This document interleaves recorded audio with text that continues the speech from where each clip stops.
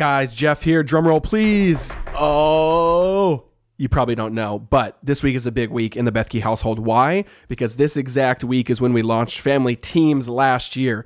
Crazy, crazy, crazy. I'm going to talk about that more once the episode gets going. To do a special episode, I interviewed Jeremy, the other half of Family Teams, him and his wife April, me and Alyssa, us four are Family Teams. Me and Jeremy answer your most frequently asked questions about Family Teams. I'm so stoked. But big news, to celebrate, we're doing Oprah-like crazy car giveaway stuff, okay? So we're starting basically the holiday sale, the Black Friday sale, Cyber Monday sales almost, 4 or 5 days early, just to bless you guys and just today, because today's the anniversary. So familyteams.com/Black Friday. I would advise you, go check this out even before you listen to the podcast. Pause, go check it out. We got 3 or 4 deals on there, familyteams.com/Black Friday, that are just crazy. Like, we're doing packages where you're basically getting 3 or 4 e-courses for free. We're doing a BOGO deal on our Skill of Fatherhood Masterclass, so you can buy one and then just gift one entirely free to a friend, to anyone you want. We're doing a Family Team Starter Kit, which I think you save like $150.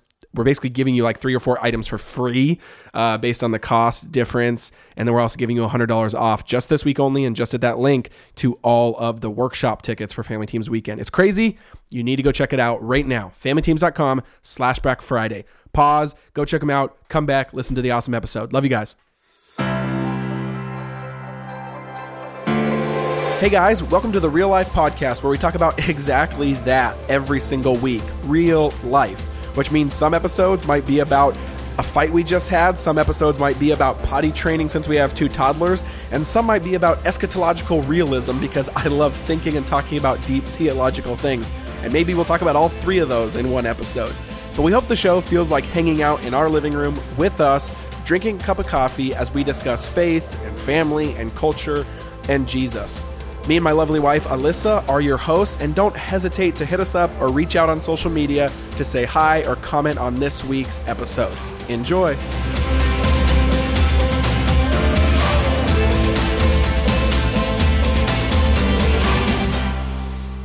What's up, guys? Welcome back to the Real Life Podcast, where we talk about faith, culture, and answer your questions. Hey, super excited today because today's a big day. Today is the Thanksgiving week 2019. The reason that's important is because Thanksgiving week 2018, we had been keeping it under wraps, but then finally that week last year launched Family Teams, the whole new brand, initiative, ministry, resources, whatever you want to call it.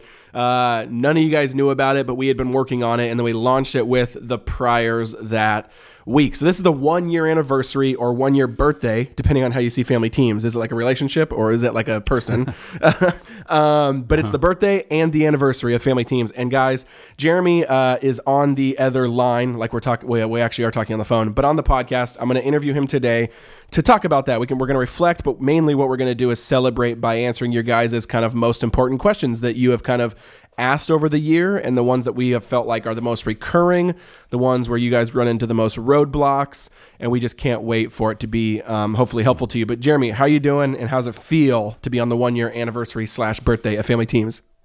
Oh man, what's up, Jeff? Yeah, it's awesome. I can't believe it's just been a year. I mean, we get a lot of feedback. Jeff and I are just last night we were texting each other like various comments you guys have made, ways this is impacting your families, and we're just totally overwhelmed. I just love it. It's been so awesome, and just watching the pictures, seeing the comments and the impact on your families, that's what makes this whole thing so exciting and gives us so much life around this. So this is all about what you guys are putting into practice and how it's impacting your families, and it's been an awesome year for that, for sure.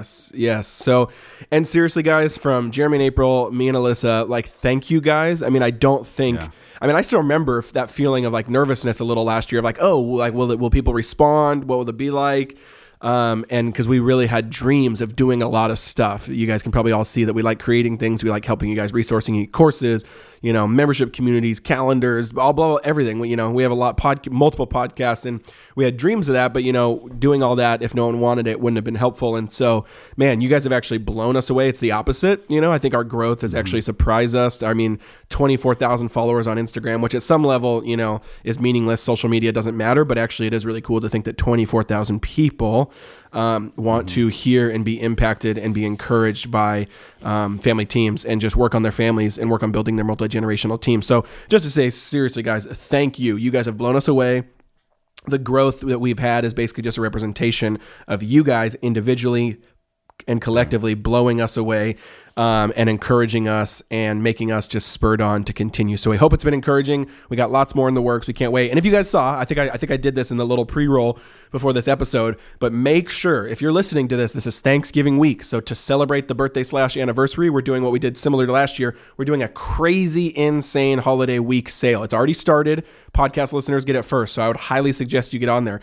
We have like that, we're, multiple deals of like, I think we're one of them is, the family team starter kit where we're doing, some books, some master classes, and the family plan calendar. And you're getting that all basically, you're basically paying for like 2 of those things and getting like 4 of them free based on the price. So I would highly suggest doing that. You can split it up with your friends or your family or other families, or keep it all to yourself if you want to just dominate and bless yourself. We're doing the everything e-course package, which is crazy. I think we've done like 7 or 8 e-courses over the last 5 years, if you include family teams and Jeff and Alyssa's stuff.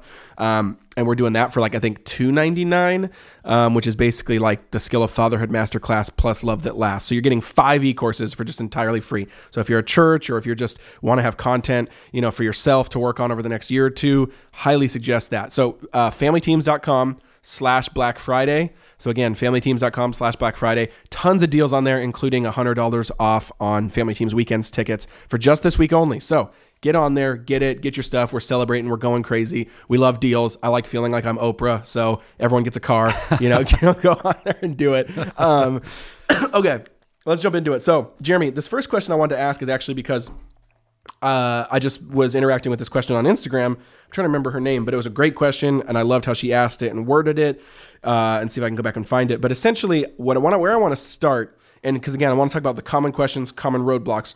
One of the main questions when people are kind of trying to build their family team and work on their family is they feel like it sometimes butts up against church, right? Or butts up against how they're supposed to view church and be in ministry and serving. And sometimes people, and this question was good, but I think the question was basically, sometimes this feels a little insular, and how do you make sure that you're not, kind of honoring your family at the expense of like your big church family, right?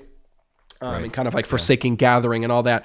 So just talk about that. I mean, mainly I'd actually love to hear you talk about it philosophically of like, because I know for us, we don't feel like those compete, right? I feel like actually working on our family is actually serving the corporate family, and us working on being a family team is actually going to bless the kingdom of God and the larger family, and that we're a part of a community. We go to church, we gather, we worship, we're in community, we meet rhythmically, we've been in small groups, like we do that to all of that stuff, and it doesn't seem competing. But I've noticed to a lot of people they do have this struggle. So maybe start philosophically of like, why do you think kind of people have a problem maybe putting these two together and making them feel like they're mutually exclusive? Yeah. Well, there's always, the propensity that we have to try to, figure out what's the least I have to do to feel like I'm, doing my religious duty or, and so in the face of sort of that, sometimes when people hear, hey, it's really important to focus on your family and build a family team, they start to, if they're really doing church for religious reasons, and in other words, they're trying to check boxes, they're trying to figure out what is that minimum bar so that I can forget about it, and then they start to hear about other values, then it can start to compete, if that's your heart. And a lot of people are struggling with that. A lot of people go to church and engage in church because they have this gnawing sense of I should, do that. And I think that when they start to hear about the value of family and all of the faith opportunities in the home, then they might say, well, if I do that there, maybe I can, sort of cross this whole item off my list, so to speak. And so obviously, you guys, that is not the heart of the gospel. The heart of the gospel is that Jesus came to adopt us into his Father's family, and his Father's family is represented in the gathering of diverse people from different families, from different ethnic groups, from different socioeconomic statuses into one community and one body. And that is a beautiful thing. And we all should be valuing that, participating in that, and prioritizing those things. I think the thing that is a little challenging just culturally for the way sometimes we think about this stuff is that in Jesus's day, people were actually really good at building multi-generational family teams. And so Jesus was constantly confronting the problem of people who were completely obsessed with the idol of family. And so he often would really create the fork in the road around his lordship by simply saying, which is it? You want to pick family or you want to follow me? And that was the most effective and quickest way to discover if somebody was really choosing to believe in Jesus. Now, does that mean that Jesus wants us to leave our families? Does that mean that Jesus doesn't value family? Does that mean that all the things that both the Old and New Testament say about the importance of family somehow become void in the gospel? And of course, that's not true. If it's competing directly with Jesus' lordship, Jesus wins, but that's not that kind of like win-lose idea is really not the heart. The heart is, you guys, if you're building and leading families, then there is almost no better way for you to serve your church and to serve the community and to experience the kingdom and to spread the kingdom than to build a very strong family. And so these things need to be done both, it's not, it's both and. You need to build a strong family. You need to invite other people in. They need to see the gospel and experience the kingdom of God through your fathering, through your mothering, through your children, through your sonship, through your daughterhood. These are all categories that are all gospel categories that make no sense to people who've never experienced fatherhood or motherhood or sonship or daughterhood. And that's the real crisis right now in our culture and in the church, is that so many of us have abandoned the family and the way it was designed in the Bible, the way that God designed it. And we've decided to follow after sort of this cultural idea of family, which is just a collection of individuals. And right now, before our eyes, these concepts of fatherhood and motherhood, sonship and daughterhood are all being deconstructed. And then, we're saying, well, let's just do church. But it's like, whoa. Like, how do you emphasize what the church is if you've deconstructed all of these concepts that the church is based on? So I think these are, there's a lot more to that. That's the philosophical, theological side of it. There's the practical side we can get into, but it's really important to not pit these as competing with each other. Totally. I love that. And I think you're right. Two things, that I would even draw out even more is what you were saying of like, Jesus clearly confronts the idolatry of family in the first century. But at the end of the day, like if we really compare where they were at with what they believed about family and what we believe about family, like we're so light years ahead or behind or disconnected from like idolatry of family.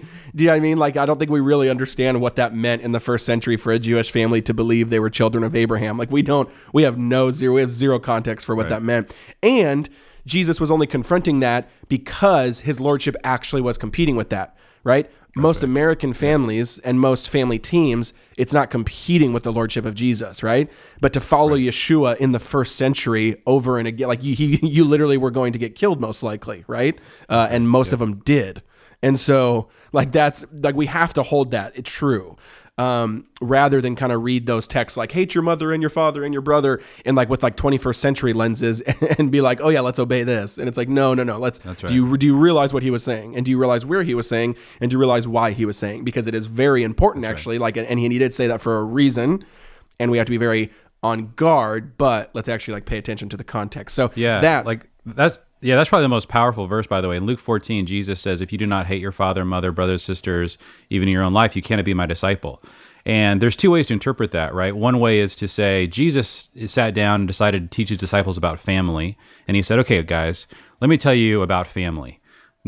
Point number one, hate them all. That is not what Jesus was doing. Jesus was saying, let me tell you about my lordship. Yeah. Let me tell you about what it means to follow me. Problem. Yeah. That's right. And that's why he ends that entire discussion with these words. He says, in the same way, any of you who does not give up everything he has cannot be my disciple. What he's saying is you must give everything to him. That includes your family. That doesn't mean you abandon your family. It doesn't mean you as a father or mother with young children should like leave your family to follow Jesus. What Jesus is saying there is you have to give your entire family to him. And as fathers and mothers, we have authority over our families. So we can give our entire families under Jesus' lordship. We don't have to leave our families. Now, once we do that, then the next question becomes, how do I lead my family in a way consistent with Jesus' lordship. And that is what we're trying to describe. That is what we don't understand in our culture anymore. How do you lead a family under the lordship of Jesus? And of course, the first way to think about that is you need to understand the way God designed the family, what he designed it to do and to be.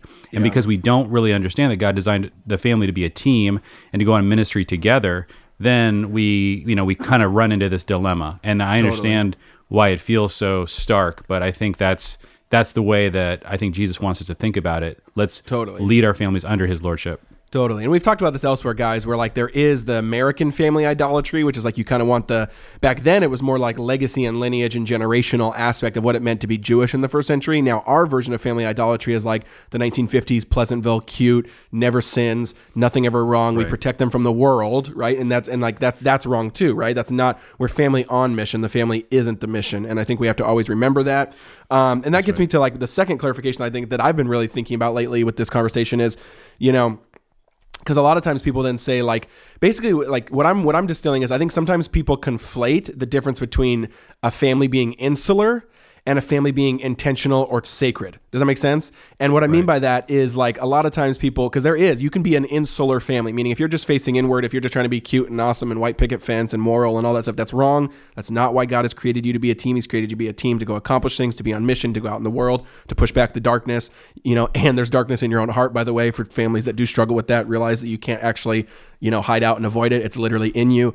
And then two, I would say, but what's interesting is, sometimes in this conversation, people will say, well, like, oh, that sounds really insular to kind of like, protect a Sabbath day for your family or to do X for your family or to kind of have family days or this, or like, what about if someone asks you to serve, or what about if someone asks you for this? Well, first of all, you should be spirit led so that you can totally break rules, because that's what the Spirit does. He leads you to just obey him. It doesn't matter if there's a rule or not.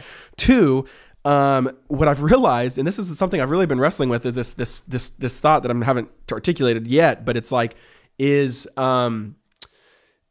this thought of basically, I think sometimes at the end of the day, if you were to really push a family to answer this question, functionally, there's basically nothing that's off limits for their family. And like, basically there's nothing that's kept sacred, right? There's no moment, there's no time. If anything were to get asked of them at any time, the family is the lowest on the totem pole of being able to protect it. Does that make sense? Like, whether they get invited to something, culturally, you're saying, yeah. I hear what you're saying. Like, yeah. So so the coach always, their vision for the family comes first. The pastor's vision comes first. The teacher's vision comes first. There's nowhere it's okay for a parent just to say, no. Actually, our family is doing X, Y, or Z. So you can't do what the coach, teacher, pastor, et cetera, say. And that in terms gets of pushed just back a particular event.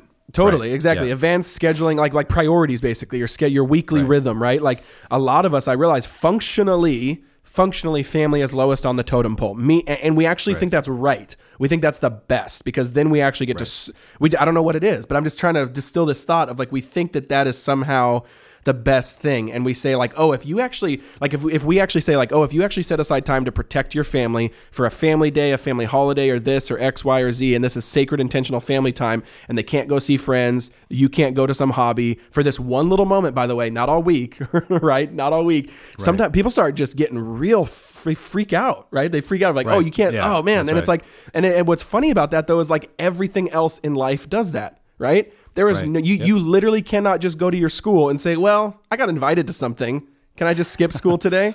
You cannot literally go to your work and say, hey, guess what? My friend invited me to this thing and I just really want to be nice and I really want to serve them. Like, can I just not come to work today? And I just think that's fascinating. I don't know what's going on there because I'm still trying to distill it, but I've realized that is kind of the core issue. And so I don't know, what are your thoughts on that?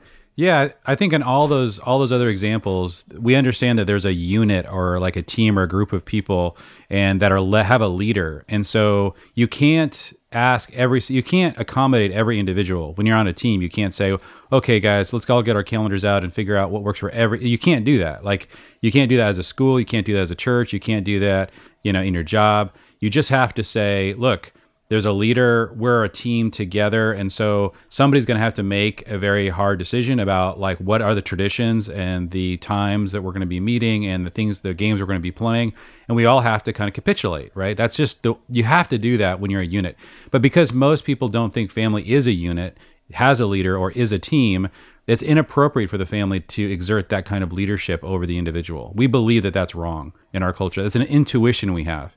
And it's a wrong intuition. It's not consistent with the Bible. There should be a very strong leader at the head of every family who is deciding those same things like a coach or a boss or a pastor would be deciding.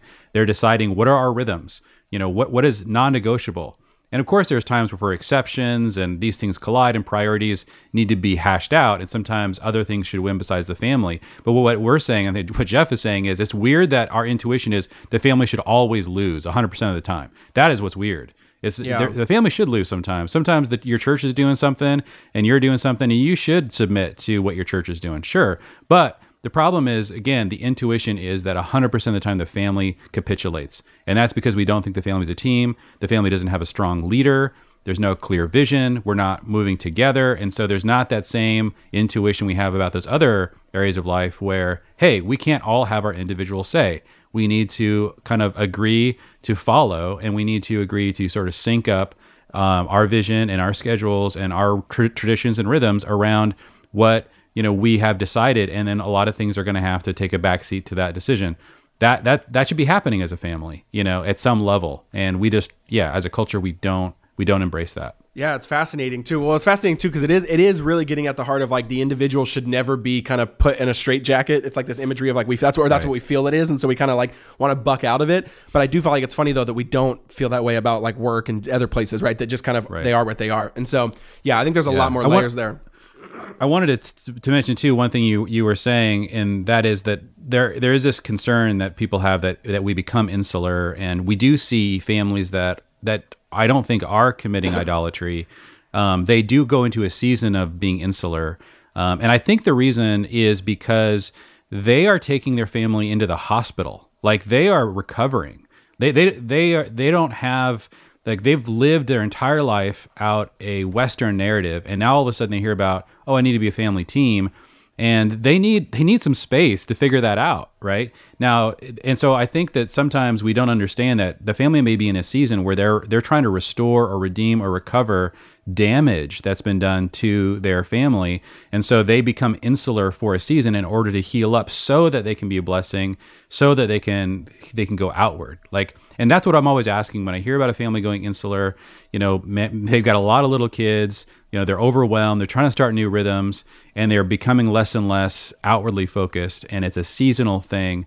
And so when you talk to them and say, well, what's your ultimate vision for this? Is the goal for you to become more and more insular and then to remain, or are you in a season where you're recovering things?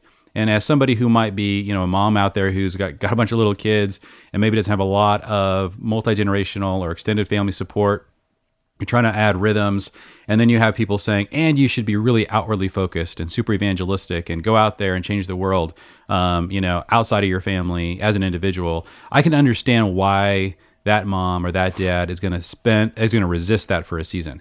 Now, what's cool, and this is something that, we kind of try to play out in our community, and it certainly has worked its way out in our own household, is that now that I don't feel like our family, for example, is in the hospital anymore. I do think we were for a season. We were really trying to figure this stuff out, and it was not easy. But now we've got older kids.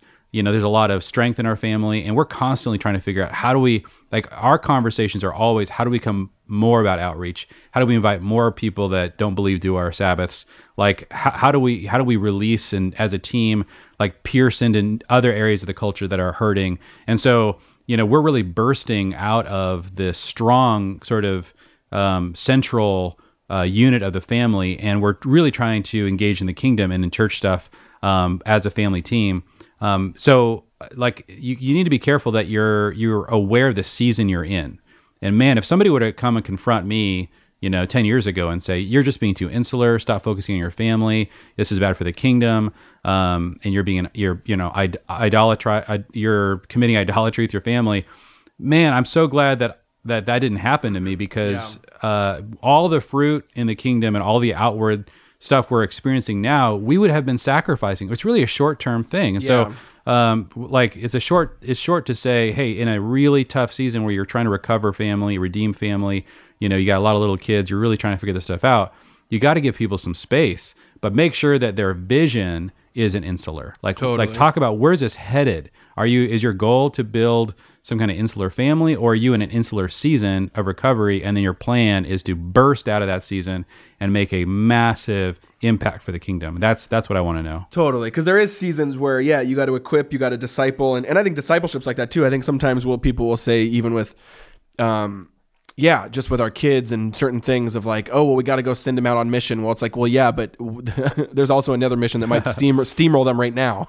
You know what I mean? Right, like, that's right. And they need to be prepared to go on mission in a longer way, in a more healthy way, you know? Yeah. Are your kids in this season missionaries, or are they the mission field? You have to decide which. And totally. Like, there was a season where my children were the mission field. In other words, it was their hearts I was trying to win with the gospel. Totally. And so you don't send out a non-believer on mission. But once they became really committed, then they became missionaries in other words. So it's you got to discern. And some people I just think that part of it is we just, we haven't seen, and part of what's really captured Jeff and I is that we've looked at the stats about what happens to cultures that really build super strong families. What happens ultimately to evangelism when their retention rate of the believers in the family is 95+% versus what it is now, which is like less than 40% in the evangelical world. And so ultimately, what we're doing, you guys, is not working. It is not helping the kingdom to lose 60% of our children to the world. That is not healthy. That is not good evangelism. That's not good kingdom ministry. We must be doing something wrong. That's right. We've got to figure that out. We've got to get really serious about what's going on there and fix it, because that's you can keep 90% of your children in the kingdom and still be very outreach oriented. But obviously we can't keep doing the same thing we've been doing and think we're going to get a different result. Totally. One last analogy I'll give on that question I think is helpful is it's like we know it's family teams, so sports analogies always lend themselves really well. And it's like, a team has off season and then a team has the season, right? And an off season, you're not playing any games. There's no kind of championship you're pursuing. I mean, there maybe is, but it's like a long-term preparation, right? And there is mission on the off season, but the mission in the off season is usually for bolstering yourself, right? The off season is where you lift a bunch of weights. The off season is where you kind of work on the things that are broken. The off season is where you kind of do a bunch of drills. Like that's a mix, right? And so a lot of families, like you can be in the off season sometimes, but the season is way different. Like I remember, especially in a lot of baseball seasons, especially summer baseball, if anyone played that back in the day, like you don't ever practice at all once the summer season hits. Like you practice other places, but summer season is 100% just literally games. You just show up and you play games and games and games and games. But you wouldn't be able to do that unless you had the off season first, right? For prep, and getting on the same page and continuity. So I just think that's a helpful way to think like which one is your family in. So, okay. And that's classic me and Jeremy, where we spent like 30 minutes on one question, which I love. So we'll get to maybe like two more. So Karen, this is a good one. And she asked a bunch, so I'll let you tease out which one you want. She kind of did one of those, running questions, which I think these are all actually super helpful. Can you drill down what family teams looks like in specific situations? What does it sound like? And what does it look like when you need to discipline? And like how is kind of like basically like how is it different in all these micro situations than just like individualism? When you need to be mindful of what is age appropriate. What about people who have a shame attack because they have no idea where to start and they hear all this and they have zero context for what healthy family even looks like? And how do you keep from being derailed from the goal? So there's a lot to go there. Maybe let's start with that end one. Start with that end one of like, because I think that one's really important. People hear this and like classic, humans, we all want to then go do it or be great at it immediately, and we get overwhelmed. How do you not make that happen with family teams methodology? How do you kind of like not have this shame attack of like, oh, I don't know what this means. I don't know how to start this. I feel overwhelmed. It's a big mountain to climb. Yeah, totally. Well, this kind of goes back to our previous conversation, which is like I would say to someone like, I would say to you, Karen, you are recovering from probably, we all are, a lot of difficult stuff that's happened with our ideas of family. It's going to take time. Like you can't, that shame attack is sort of, a lot of times one of the problems we have is you start to have a new idea and you think that because I just had this giant epiphany, the next day I should experience all of the things that epiphany really represents, or I'm doing something wrong and I should feel bad. And so that's part of why the previous conversation was so important.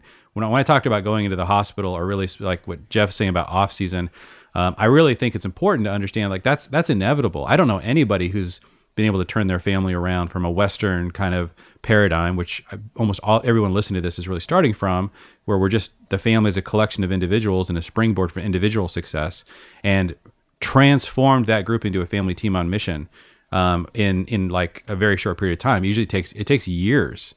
And it took generations to cause this problem. It's going to take generations to really fix it. And that's why I love the litmus test of, you want your children's, ceiling to be your floor, right? Or is that, did I say that right? Your ceiling to be their floor. Yeah, exactly. Something like that. Yep. Yeah, you guys know what I'm talking about. Totally. They're up there. So yes, exactly. So it's important. Like, I love that idea because it takes the shame off, and it's like the way to think about, am I making success, is never to compare yourself to other families, but really think about your own family and its trajectory. Are you getting healthier? Are you moving forward in the kingdom? Are you experiencing this kind of team stuff more than you were before? Like, not according to an ideal picture in your head or another family you're seeing on Instagram or something. Like, make sure it's based on where you're at and you're making progress against that. So that's kind of the first thing I would say. Be really careful how you're judging yourself, and know this takes a lot of time. Yeah, that's good. I love that. What about some of those other things she said? It's just, how do you kind of make sure in all these specific moments that comes up in parenting that you're kind of doing the family teams way and not kind of just fostering a more individualized experiment? Yeah, man. Well, I think, use the word discipline. How do you discipline in a family teams way? And, one of the things that, and this is all kind of, you introduce these things often in a gradated fashion, but one of the things we like to talk a lot about is you begin to talk to your group like they're a team as opposed to as individuals. And so if something's kind of going wrong with the team, it's unusual for a father or mother to sit their child down and say, hey, that really hurt us. That the team took a hit when you lied, or the team took a hit, when you decided to be selfish. Like, we need to do this together. Like, we're sacrificing for you, and we're all sacrificing for what God's calling our family to be and do. And so that's very different language than most people hear. Usually you just talk about character qualities, or this will make you a worse person in the future, or, who's going to want to be your friend. And again, these are all individual ideas, and all those are good things to bring up, as you're training and talking to your children. But I think that it's a lot more powerful often to talk about the team implications of what they're doing or experiencing. We live in the most hyper-individualistic culture in the world. And this is one of the reasons, probably the history of the world, most sociologists say, and this is the reason why Jeff and I talk a lot about team, because, just a lot of times if people have had a really good experience on a team, they can see how that coach disciplines different than the way a father or mother would. Like, the coach is going to say, hey, come here. Like, when you just sort of like haphazardly blocked that person, and you just kind of let the team down, and, the quarterback got sacked. Like, hey, I remember being in a locker room once with a lineman coach, and, one of these, our quarterback was getting sacked over and over again. And I'd never seen somebody so enraged, just breaking clipboards. And what he was saying was so powerful. He was like, it's your responsibility to protect this guy. Like, that is your, it's just, and it fired them up. They were like, if you want to see like a group of linemen, like, get like really intense. And I think we talk a lot about those locker room conversations within the family. It's like, guys, we're going to go do this thing. And like, and then when you debrief and say, like, we really tried to take our family on mission. And like, oh man, when you were really selfish there with your sister, that really hurt us. Like, we're trying to be a team. And, so if you've had those experiences as team, that's sometimes the fastest like transition in terms of in the word discipline, you guys historically just meant training. And probably the second thing I'll say, and Jeff, I'm sure you say some more about this, but one of the things that one of the least sort of elements or nutrients in the modern family is training. And so you see that when a coach is doing that and saying all that stuff, yelling at his team, trying to like get them all, and I'm not saying we should yell at our kids, but there's an application there. Like, we can really use team language with our kids. But what I am saying is that the coach that is saying those really direct things during a game, they have spent and invested, months training them. And so a lot of times what Christian parents do is they yell at their kids, discipline their kids, punish their kids, but they've never trained their kids. So they're like the coach who yells at their team, but never showed up for practice, never ran a single drill with the team. And so that's probably another place I would go. And that's, Jeff and I did the whole Skill of Fatherhood to really train dads how to think about training. We really think that this is totally different than what most Christian parenting sort of ideas of just discipline your kids or just have grace on your kids, either of those. It's really important there's a central idea, which is the Bible really emphasizes training. It says, train a child the way they should go. Fathers are commanded in Ephesians 6 to train up their children as well. And so we need this skill of being able to train the way that a coach has learned for years how to train and run drills. And this can be super fun for a family, cause them to be really cohesive and experience the kind of team spirit you might experience in a sport. And man, if you can hit that kind of gold, it's going to be beautiful. But you have to invest in learning how to train. And many of you listening to this already know how to do it because you've done it in teams, you've done it at work, you've done it in schools, and you've experienced being well trained, but you've never applied those same tactics into your family with your own children. And that's probably one of the biggest differences between thinking about a family as a team or just a collection of individuals. Yeah, I mean, literally, like, there's nothing that's made our family come more alive than kind of this intentional coaching language and mentality with the kids, right? That me and Alyssa are we're coaches, so we're going to be proactive, not just reactive. We're going to think of how we want to point them and direct them and all these different things. And it's actually like really fun, like meaning that like, and again, this depends on what kind of team you played on. If you played for the angry coach that yelled and broke clipboards and all that, then you kind of like, it's not always the best picture. But if you played for, a coach where the best coaches are the ones that I played for where like they actually believed in me more than I believed in me. And they called me to a level of, they basically could see my future self before I could see it. Do you know what I mean? Like you were like, they were calling me somewhere into the future of like a better version of myself through kindness, compassion, gentleness, but also through like that perfect razor edge of like, hey, I know this is hard, but I also know you can do it. Like they actually believed in me more than I believed in me. Yes. I think what's really important too is that like it just makes them come alive. Like you start to see them of like they almost start to blow you away. And there's no better fun stage than when your kids start to blow you away with their maturity, with their level of growth, and because you're kind of calling them outside of the Americanized version of what a child should be, and actually into this really robust image bearer that's really powerful and fun and joyful and smart and intuitive and can contribute and all these different things appropriately. And so I would say that, and then just it's language, right? Like I honestly, especially with toddlers, if you're a toddler home, we found ourselves where basically 90% of this game is just like language, meaning we're always just saying what Jeremy said of like every single spat or conflict is always kind of saying like, hey, do you think that served the team? Did that serve your brother? Did you serve your sister? Hey, what's your role in this? What were you kind of doing? How can we be on, all those different things. One thing that's really helpful too is we'll always, anytime we go do something, we always kind of, I do this thing where I say team huddle up. And then when I say that, they all have to like run to me and get on my lap. And that's basically for like a little team talk. And we'll come in and then that's usually of like, hey, this is what we're going to do. We're going to, and in toddlers, we're not going on crazy mission. It's like, hey, we're going to go, take some cookies to the neighbors, or hey, we're going to church right now. So we need to get in the car in an obedient fashion. Like the tiniest little things. I huddle them up for like just the tiniest little kind of pregame talks. That, and then we also do this little handshake thing where, kind of like those classic movies like Mighty Ducks or something where they put, their hands in the middle and they say, ducks on 3 or something like that. So we say Team Bethke on 3. And I probably find myself doing that 2 to 3 times a day. And that's such a just fun little rallying point for the kids to be like, okay, we're together. And you're just pounding this home. You're pounding this home that we are a team. We are together. We fight for each other. We love each other, and we are close, to each other. And so I think, just language, swap out a bunch of language. And that's the easiest, but also one of the most transformative ways to kind of do that. And so I think that's a great question. Okay, here's a good one that I think we get a lot. Rebecca said, would love for you to talk about how family teams works for professions where the hours worked aren't up to us and are often overworked, like medical residency and military, et cetera. And we get this question a lot because we do, talk about being more intentional with your family and, take a Sabbath meal and this and that. And sometimes that can feel kind of like overwhelming or feel like a burden to people who feel like, oh, I have no more minutes left in the day, or like I work crazy shifts, or it's irregular. Like there's different versions of this, but we get this a lot. And so I think it totally can be done. And we and not just us telling you that, like we see people do it all the time. We see people in the military living as family teams. We see people who are, the dad's a doctor living as family teams. We see overseas missionaries, or even sometimes where the dad's not even there. Like maybe he's got a crazy job where he's gone 2 months of the year. Like it can be done.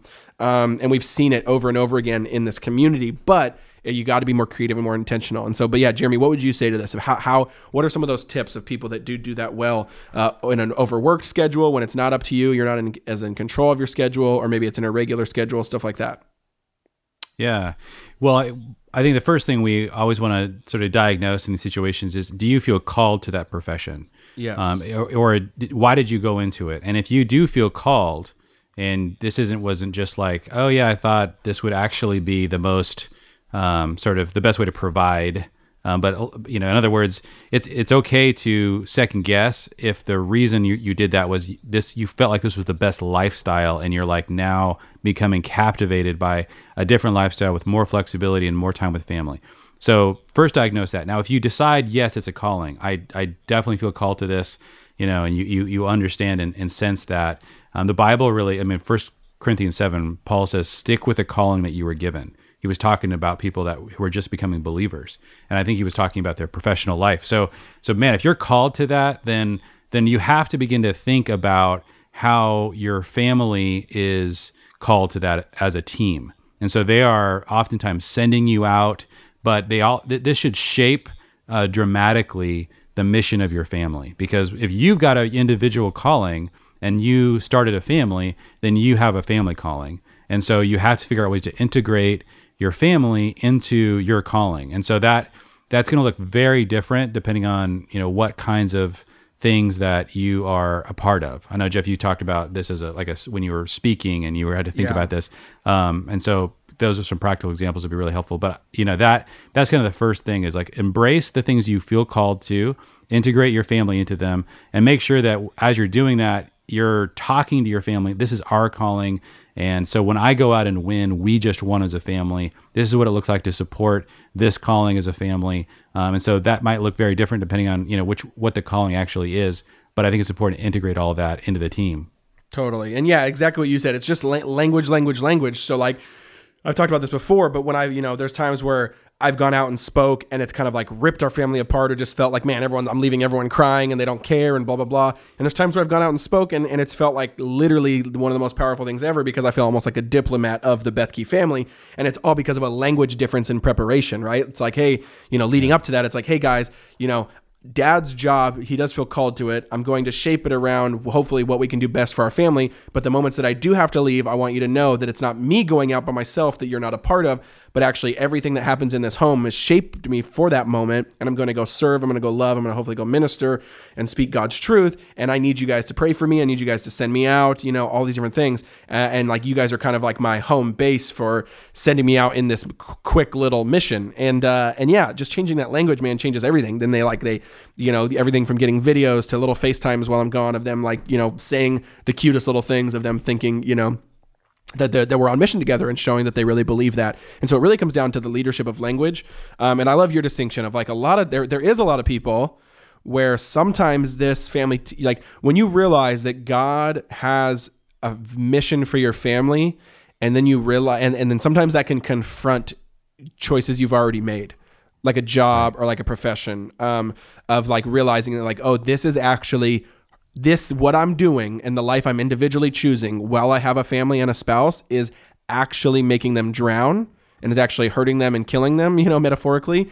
That's not very helpful. And so, and that can confront that. And so then you sometimes need to realize like, okay, maybe do I trust God enough to take a step of faith that if I'm doing what he wants me to do, he'll take care of us. Yes. And then there are those other jobs where it's like, no, we are called to the medical profession. We are called to, serve in the military. And we're going to do that together as a family. And so it just really comes down to that distinction, and God provides when you're living in obedience, meaning like if you're living in obedience of the call, or if you're living in obedience of like, I need to actually not do this, both of those are living in obedience, and God honors obedience, and God honors, you. And so I just would really, really encourage you with that, and get creative with language, get creative with traditions, get creative with owning what you can. There's some things we can't own. We can't own some of our schedules. We can't own where we have to be, when we have to be. So own what you can own, get creative. And that's kind of the fun part, is treat your life not as like shackles for your family. Treat your life as like a whiteboard for your family, of like, we just get to experiment. I get to try, put stuff on the dry erase board and then erase it. If it doesn't work, we get to try again. We get to work together. I get to experiment. And so I think, that's a really, really, really good one. So, okay, let's talk about maybe one or two more. This is a good one. So we talk a lot about how do you do family teams and multi-generational concept when your family is not normal, this person said, in quotes.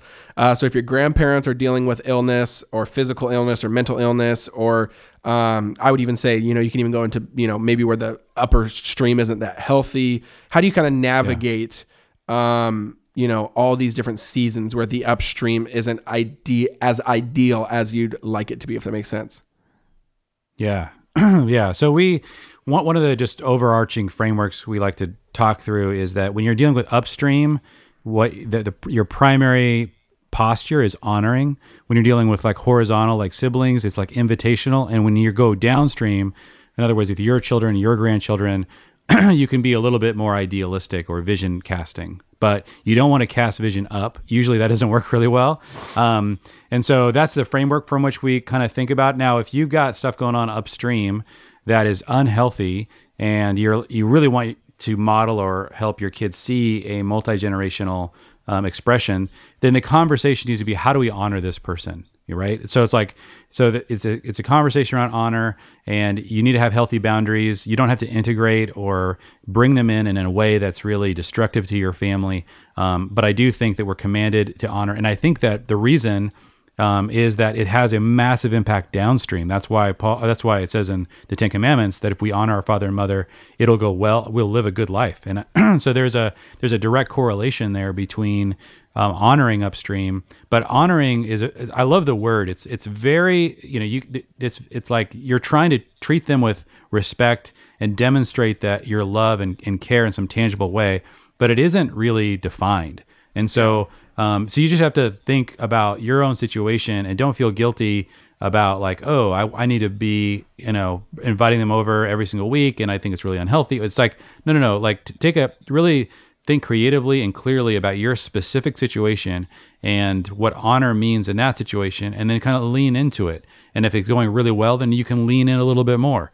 But it is challenging, you guys, to go upstream because oftentimes there can be a different vision. We talk a lot about like just discerning, are you an Abraham and Sarah generation or an Isaac and Rebecca generation, right? Abraham and Sarah were told to leave their family and really start a new family line. And we found out later why, and that was that Abraham's father was an idol worshiper. And so he was really starting a completely new story. And so there wasn't a lot of upstream stuff. But man, Isaac wasn't told to leave his family. Isaac stayed and was really integrated with his upstream generation, Abraham and Sarah, because they were on the same mission, because they were following the same God. And so that's a big way to determine how deeply to integrate, but always honor upstream. Find creative ways to do that, even if that requires some level of boundaries for just keeping your own family healthy. Totally. I love that. So, okay, one follow-up thought or one final thought, closing thought. What would you say to anyone listening? Maybe let's assume maybe they've been with us this whole year journey of listened, kind of maybe dabbled, maybe not all in, maybe not someone who's all in like homeroom and stuff like that. What would you say to that person who's kind of like intrigued, interested, running into some roadblocks? Do you remember yourself, a year into kind of this shift, and what that looked like, and what would kind of be a final kind of benediction to them? Well, I think that it's really important that you don't try to do this alone as an isolated family. Yeah.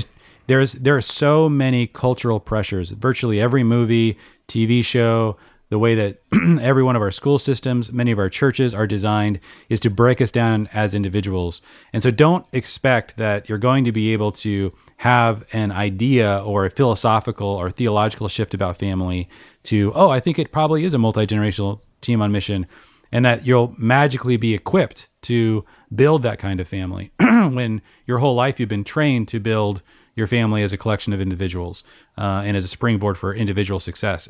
It's really challenging, and so that's why we have a lot of empathy for the fact that is, if you have this epiphany, the next step is get equipped and try to get equipped by others who are a step or two ahead. And so we've been working really hard at finding those opportunities where we can equip one another. But that's really the the next step.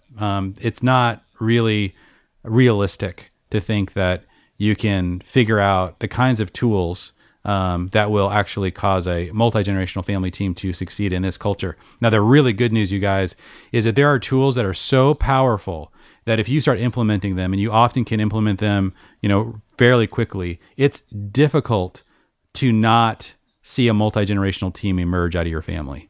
Like, there are tools that have been used for centuries that really take a sort of disparate group of individuals and turn them into a multi-generational team on mission. And so it's like, so I have so much hope for all you guys, and a lot of you have begun to implement some of these tools, that we've been really working through, and they really work, and they really like change the future. And so I have like more hope and more excitement than ever that you can do this, and that you have within you and within the larger body of Christ and in God's kingdom all the resources you need to build your family into a team on mission. So don't ever lose heart. Know that it's not going to be easy, that you can't do this alone, and that you do need to invest into this area of your family, but you will see the fruit if you do that. Yeah, exactly. So, and guys, that's why family teams exist. So if you want any of those tools, any of those resources, familyteams.com has everything. But hey, we love you guys. We thank you guys. And yeah, this is an ongoing conversation. So any follow-ups even to this conversation, hit us up on Instagram at Family Teams, on Facebook, other places. Just let us know what you thought. Let us know any more clarifications. We love this discussion and love this dialogue. And we hope you guys have a good holiday week. Guys, how fun of a conversation was that? If you followed Family Teams, me and Jeremy, we can talk forever. We think deeply. We love talking and chatting and sharpening each other. But I hope you enjoyed it. Hey, real quick, do not forget, big week. FamilyTeams.com/Black Friday. We thought we would just bless you guys and started early to celebrate the 1-year anniversary of Family Teams today. So November 25th, all the way till the end of November, FamilyTeams.com/Black Friday, like 4 or 5 crazy deals on there. I think collectively there's like $900 like knocked off from all the deals we're doing. Like, we're giving away e-courses for free, the Family Teams starter kit. You're saving like $150. I think if you would buy it all separately, $100 off all the Family Teams weekend tickets. But yes, you need to get on there and get them though before they go away, because some of that stuff, we only have a limited amount of stock. So FamilyTeams.com/Black Friday. Don't miss out on the deals. Love you guys.